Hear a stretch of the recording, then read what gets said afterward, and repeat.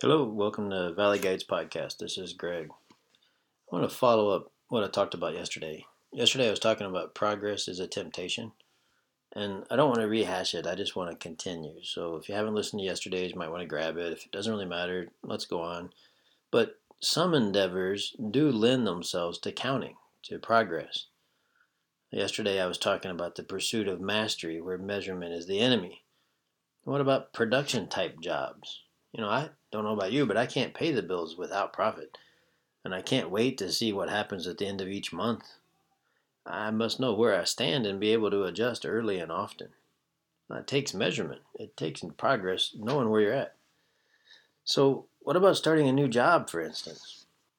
Would I have 30, 60, 90-day goals? I would also have paths I'd choose toward mastery of the new job, and these paths would not track progress. That's what kind of we were talking about yesterday. Paths like daily practice of successful habits or continual learning.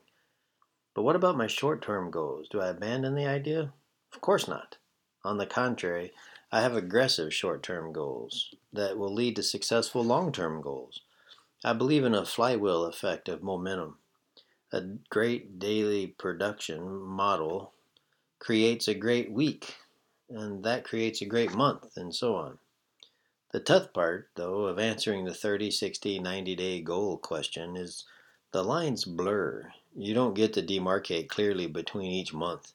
You don't get to work on one thing, then close the book and start a new thing. You've got to sort of juggle the whole time. But you can emphasize different agendas.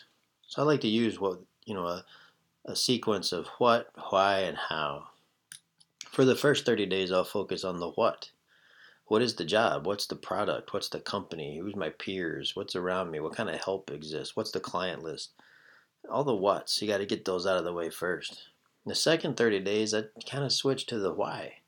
Fill in the background. What's the why behind the brand, the product? What's my why for being here? What's my story? Why am I working here? Why am I trying to help companies? These are going to be important fuel for the fire. I'm just like everybody else. I buy into a great story. I get motivated watching a story unfold, but I need to know why. So, and then for the 90-day mark, for the third month, I want to focus on how.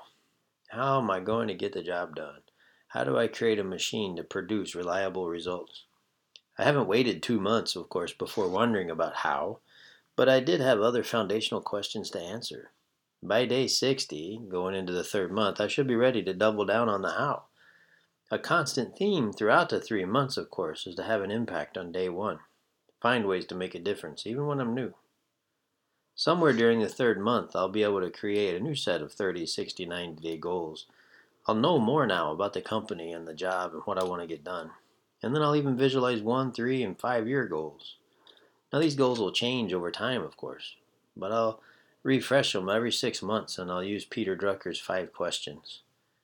The 5 questions are pretty fundamental and you should remember them. Question number 1 is, what do I want to be remembered for?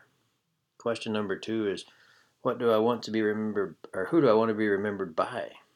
Question 3 is, what do these people find important? And 4 is, how am I going to measure the value I bring? And 5 is, what's my plan? So 1 is, what do you be remembered for? 2 is, by who?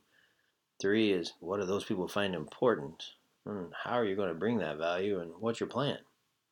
Now, to answer Drucker's 5 questions, that's going to influence my goals, especially the 3 year and 5 year goals. I'm also going to keep in mind what he said about efficiency. He said something like, nothing is worse than efficiently doing what did need to be done in the first place. These efficient tasks are the slack in the system. Good people doing good things like myself that just don't need to be done. The slack costs money. I can keep that money if I can cut out the slack. So ask yourself a few questions before you jump in on a project or a task, or accept responsibility for one. Am I the right person for this task? Can I contribute? Do I need help? Should this be done by me? I'm not talking about being lazy or avoiding work you don't want to do. I'm talking about focusing your time and energy where it makes the most good, the greatest impact. The days are short, time will run out. Focus on what matters. All you have to give is your intention and energy.